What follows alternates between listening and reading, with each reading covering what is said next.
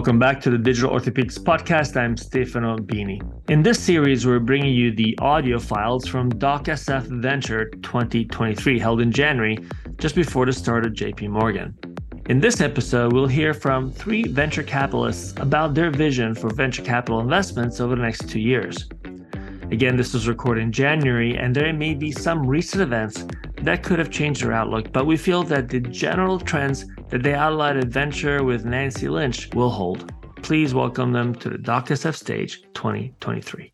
Happy to have you guys here, but it's not going to be easy because I think you guys have some answers you need to be providing us. First of all, I have 3 venture capitalists up here. I've got Zack Scott, Ruchita Sinha, and Greg Grunberg.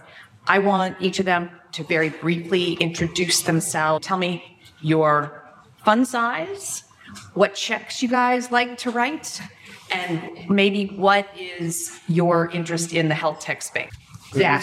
So hello, my name is Zack Scott. I'm a general partner at Norwest Venture Partners, which is a Bay Area venture capital firm, actually one of the older venture capital firms in the United States. I recently just joined them, although I've been in healthcare venture for about 20 years. We're currently investing out of our 16th fund, which is a $3 billion fund. About 25 to 30% of that is dedicated to healthcare. Broadly across healthcare, we invest across all sectors and have both a venture and a growth equity arm. And so my main areas of focus are medical devices, diagnostics, and on the health tech side, mostly what I call pharma-centric digital health. So everything from real-world evidence to digital therapies, mostly in combination with another therapy to assist it. And our typical check size is $25 to $35 million, but it ranges broadly on the first check and then obviously action on follow-up.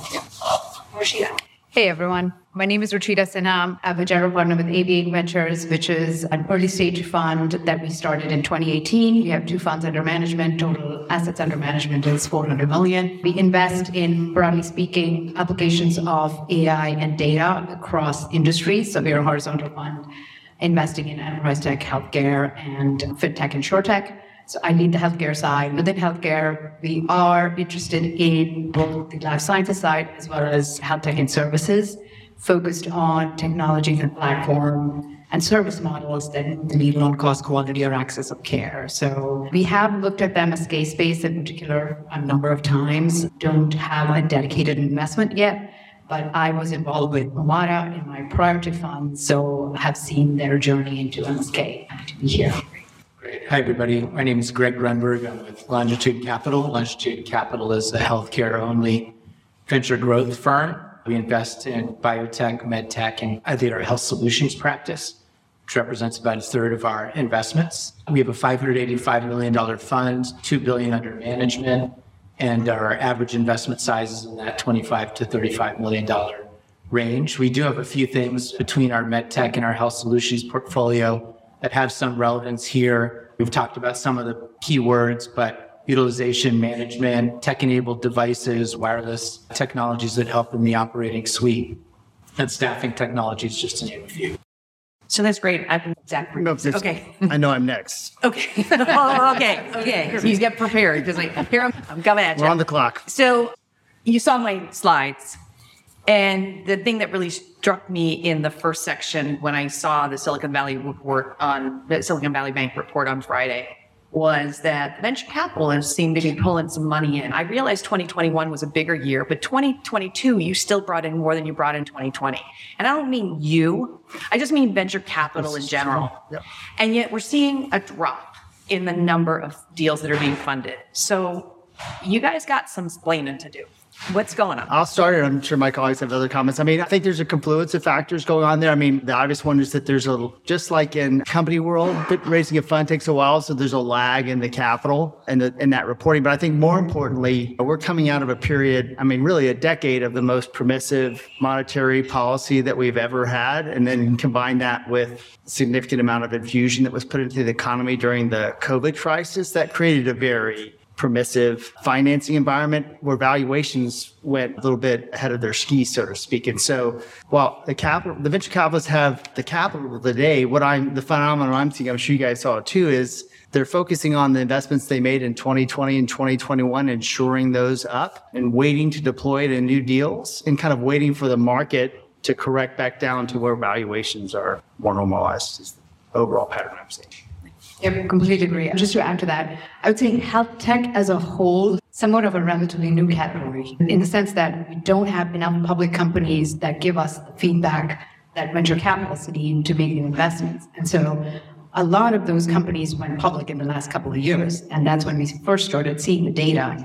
And there were a lot of gaps that the public saw in those companies and their operating models. And so as a result, I think that impacted all the downstream investing. So that's point number one. Point number two is I think when markets are good, that investment tends to shift to more of a momentum type of investment where people want to put money into companies that are already growing and scaling so that they can get quick return on their money and those companies eventually go public. When the public markets didn't give that feedback and the public markets closed, that momentum money dried up, right? And they retreated. Yeah, I also think there's a dynamic where a number of companies raise capital and in shifting economic environments, they're behind plan. And when a company's behind plan, they say, let's not fundraise for a little while, or let's try to do a Series B extension, or how do we stretch capital? So you have a dynamic and we're all in the same pond, so to speak. So when companies are more cautious to raise, when they're less confident about their milestones, it creates an environment where investors also are more cautious about deploying into those companies. You have valuation mismatch of expectations. You've got lack of clarity in the public markets, as Ruchita pointed out. I thought it was the explosion in health tech that you mentioned in 2022 is a relevant point. I mean, it is a very nascent industry and not all the business models are proving out to be good business models. Direct-to-consumer model resonated a ton during the pandemic because there was no other way to access things. But when we got back to normal, that direct-to-consumer model, which was challenged even in the good times, is more challenged. So I don't know, I kind of describe 2021 and 2022 as the Cambrian explosion in health tech. And now we're going to kind of go through the natural selection process. It doesn't mean that you die, but people either pivot or there'll be some interesting combination opportunities. Great. So I'm going to move to another topic.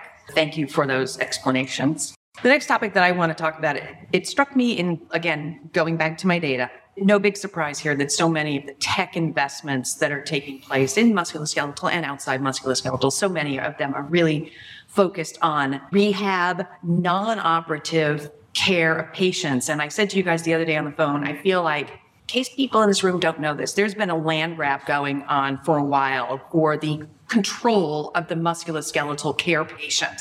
Huge spend, and everybody wants a part of that. And everybody wants, we've talked a little bit about cost avoidance as well. So my question to you guys is, what sort of technologies are interesting you? What about this space interests you as a venture capitalist in the non-operative, and it doesn't have to be orthopedics, just the non-surgical care of patients? So I think one of the things, a lot of the money, as we saw, has been going into rehab, right, in the digital side of MSK. I think where we don't have a ton of clarity in the area that really interests me is where exactly in the patient journey do you capture a patient to change the outcome? And is it when a patient goes to their primary care physician with a complaint of back pain? Is it when they take their first biologic or drug, or is it when they see the orthopedic surgeon, right? Where do you intervene so that you can change the outcome and lead to lower costs, right? So that, what I broadly call patient navigation, and where do you catch the patients so that you can navigate them appropriately, is very interesting to me personally. And then the second area where we already made an investment is something where I don't think we tend to think of that as an MSK investment, but we have a portfolio company that uses computer vision to prevent injuries in factories, right? It's not a healthcare investment, it's not an MSK investment, but it has implications downstream. We have a particular portfolio company we talked about utilization management, not the sexiest word, but when I think about value-based care in orthopedics, I really just think about what's the right care, right? And so if you have excessive spend, if you have unnecessary procedures, value-based care is effectively the right care. So this is an AI-enabled digital prior authorization company that integrates clinical evidence, data from the EMR, payer reimbursement policy all into a full suite system that allows the provider, the patient, and the payer to effectively agree in advance on the course of care for the patient, evidence-based. MSK is a huge component of the business because, one, there's so many of these procedures. Two, the decisions that you have to make are very consequential and early in the care pathway for these patients. So that's one particular example we're excited about. And I do think AI is very central to workflow and automation as you address some of the cost issues in MSK. I totally agree. I mean, we spend a ton of time on kind of workflow optimization, more like tech-enabled services. It's a kind of this blend or cross between health tech. But the other area where we've been spending a lot of time thinking and focusing on is your channel partner. A lot of the health tech companies like Omada, which we're involved, are more focused on the payer, which is an interesting model, more profitable than direct to consumer typically. But we've looked at some businesses that have actually partnered with more traditional medical products companies, whether that's a device company or a biotherapeutic company. And that's got some attractive features to it. One, particularly if you're tied with them, you go through the regulatory pathway, you're creating a barrier which doesn't always exist in health tech, which has been a challenge. Two, if you do it right, they pay for most of it. And three, you don't have to spend on the commercial efforts to sell it because, at least if you do the deal right, you're kind of clipping coupons when they sell the drug or the device and you're just getting a piece of it. It's a much more attractive, capital efficient model. You've got to pick the right therapeutic areas, but we've looked at a couple of those models recently that we like. Just one follow-on question about this topic, I guess more about digital technologies and investing in them. In the last panel, there was reference to less regulatory risk in the digital health space. You guys are risk mitigators. That's what you do. Any comments on risk in the health tech space relative to, say, the traditional medical devices? Well, I would offer, I think, one of the responses, it's a big space. And I think that is part of the answer. I mean, there are a number of companies, a couple of them public, not necessarily MSK, that got caught through a multi-year regulatory battle trying to get their digital therapeutics approved as the FDA tried to figure out what its policies were. And they did that all in the spirit of hopefully becoming a digital sort of prescription, right? And then the big question is, was it worth it, right? Because you don't have to go through the FDA channels to have a digital solution, and you could get an employer to pay for it. So I think that's one big area of complexity. In the surgical environment, we do see a lot of companies, particularly visual mapping companies that help point the patient to the right procedure, which is a value-based care initiative. That FDA credential can also allow you for an NTAP code, a new technology code. And then if you could get an add-on payment, that can be very powerful. That's a long journey. So I'm not so sure it's just about the regulatory challenge. It's really about where are you in the journey to ultimately get reimbursement? How many studies do you need to do before you can prove that you're creating value for that patient or for a big population?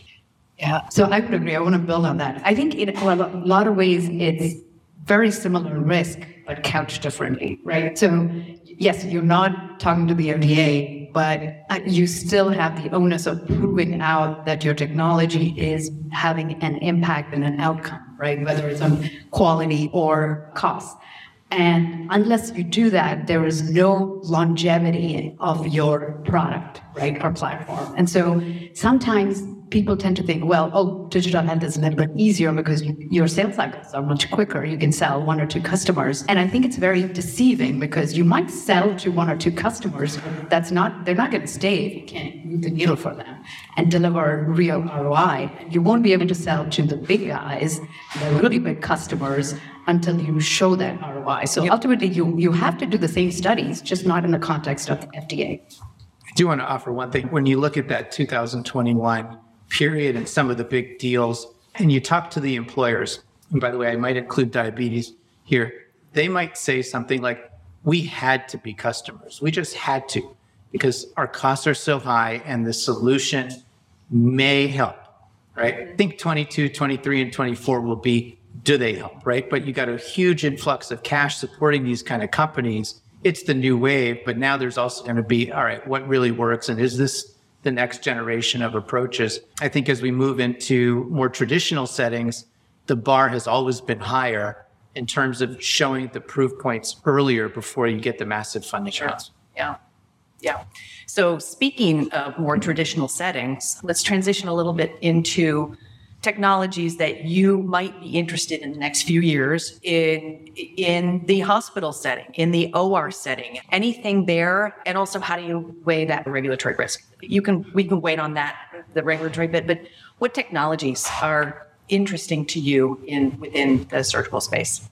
I mean, I think it's really a renaissance period for the OR. Even just thinking about this particular panel and getting back online and looking at some of the technologies that are out there, I mean, they're very powerful. If I were a patient, I would want my surgeon using advanced imaging technologies. I would want to be in a surgical suite that understands what equipment to use, how to optimize workflow, which physicians have the best calls for my particular condition. So that's exactly what I would want. And we've seen funding in those areas, and I think that will continue. The challenge is the value demonstrations for many of these technologies aren't as easy to come by. So from a patient perspective, and I think from a surgeon perspective, a lot of these things seem like no-brainers. From a system perspective, I think there's still okay, for this particular procedure, if I invest $50, $100, $200 million in my OR suite, are these outcomes going to get better? Is my hospital going to be ranked higher in its overall performance metrics? And there's only a few settings where you can really demonstrate that. There has been some in the stroke and neuro space. There has been some in the cardiology space. And I think that was a great analogy that Canary offered. I'm really excited about that. And my uncle really would have appreciated that technology in his knee 2 months ago. But there's still some work to do there. Yeah, I don't have anything there to offer. I think some of the interoperability and workflow solutions are things that I'm very excited about. I think the key thing there is really kind of getting in seamless integration and really selling into hospital systems, which is not easy right now and in this current environment. And then the second is just broadly speaking, the transition of care out of the hospital is a broader theme that I'm very interested in, more focused on more kind of not just rehab type of opportunities, but more acute, slightly acute care provision moving into that. We look at a lot of traditional medical products, but we've been particularly focused on the pain space now, and hopefully it doesn't make me a bad person amongst all my orthopedic surgeons, but the concept of being able to move less invasive, lower cost, but effective therapies into the ASC for this patient population has been interesting. That space is growing really rapidly. And just like Greg mentioned, we also focus on workflow associated products, whether that's a diagnostic or a health tech enabler tool. We spend the most money on healthcare and have the highest rate of healthcare driven complications. It's the number 2 or number 3 cause of death in the United States. And our hospital readmissions are the worst in the world. And that's all workflow related. So we have a ton of work to do there. Do you think we can make that better? Yeah, but I mean, then you prompted, what about regulatory? I do think that within that, there is a category of regulatory-enabled, AI-powered technologies that studies are going to start to show who are the right patients for any given procedure. And some of them are going to get reimbursed. As investors, we have to figure out how many studies do they need to show and where are they in that life cycle. And if we can get ahead of it, that's great, but that's a little bit of a crystal ball. That's an exciting area. I think the surgical interoperability is a very powerful area as well. I think also adding to that, and going back to patient navigation, as I mentioned earlier, just better routing of patient to different types of care, different sites of care. Yeah, last year during this event, we had a panel of 4 orthopedic surgeon entrepreneurs. And at the very end, we asked the question, do you expect in the future there's going to be more surgery done? It's going to stay the same, or is it going to be less? And as you can imagine, the surgeons didn't really want to weigh in on that. So, but it speaks to what you're talking about, proper patient selection. So, now, we have several entrepreneurs in this audience who are wanting to know the secret sauce, getting invested. How does their technology get invested by a venture capitalist like you? So just as we start wrapping up here, what are 2 or 3 critical things that you need to see for your fund to get interested in a particular technology? I'll turn it to Zach. I mean, we spend a time aligned with the basics, which is, do you understand where the real problem is that you're addressing? And so focus. I mean, we are in the past couple of years, unfortunately, a lot of health tech companies that were throwing a lot of money tried to do too broad of an approach to their therapies. And they may have great core tech, but in today's environment, that's just not going to fly. So having that focus of what's my first market that I'm going to go to, and what is the problem that I'm addressing, and how do I prove that I'm addressing that problem. To Greg's point, I kind of see the FDA and a lot of the health tech as a barrier to entry. If you don't go down the FDA path, you're still going to need to prove your clinical benefit to your pay if you go through the payer channel. And so the studies are proving that you do what you say you're going to do cheaper than everybody else is the barrier of entry in your business. So focus on that. And then capital efficiency is going to be the mantra of the day for the next couple of years until the economy gets going. So in addition to starting with the problem, I think is so important versus starting with the technology. And it just kind of really drives me crazy when people say, I have AI for XY. No, kind of showcasing AI as the biggest value add, whereas we all know it's a tool, right? And so I think starting with the problem first, it really makes a difference. Also, being very clear about who's going to pay for that and what is the ROI that platform will deliver, right? And so we invest early stages, pre-seed, seed, and it's too early for them to have delivered that ROI, but having that understanding that this is the value we're going to deliver for an XYZ customer, and this is how we're going to get there is very important. And of course, because we're early stage investors, the team plays a big role, of course. Yeah. So use case, business model, differentiated technology, I think are entry stakes. The one trick question that I just would share is we often say, who are you like? And many entrepreneurs don't want to be like anyone else because they want to be differentiated. But when you're not like anyone else, a venture capitalist doesn't know what to compare you to. So I think it's good to have an answer. We're a lot like this, but better because. And then we can go look that up and figure out what a premium to pay for your company. Or we're a mix of X, Y, and Z, right? So we combine many different aspects of a problem. That's great. So I do have two more questions, rapid fire questions. And then if whatever time we have got left, if you guys are open to any questions from the audience. So since this topic really is predicting the next 2 years of venture, can you just give me your quick answer of, are you optimistic? Are you guarded? Are you pessimistic about the next 2 years of venture investing? I'm guarded for 23, but optimistic for 24. Okay. I'm generally an optimistic person, so I would say I'm guarded optimist. Okay. I think 2020, this period of transition represents a great opportunity to get involved with a lot of maturing names that are in a period of lack of clarity. So finding the right investment partner and the right entrepreneur pair with a long-term thesis, I think this is the time for it. Last year was the year of the momentum play, and no one's really comfortable in that environment. So this is a good reset opportunity. Yeah. That's great. So I'm sorry I teased you. We really are up the last, but here's the last question. You'll have to catch these guys with your questions at the networking. Okay. Near-term prediction, Monday night. Georgia, TCU. I have to say TCU because I'm from Texas and my mom went to TCU, so TCU. I'm a neutral party. I'll go Georgia. How about that? Yeah, whoever's buying the beer.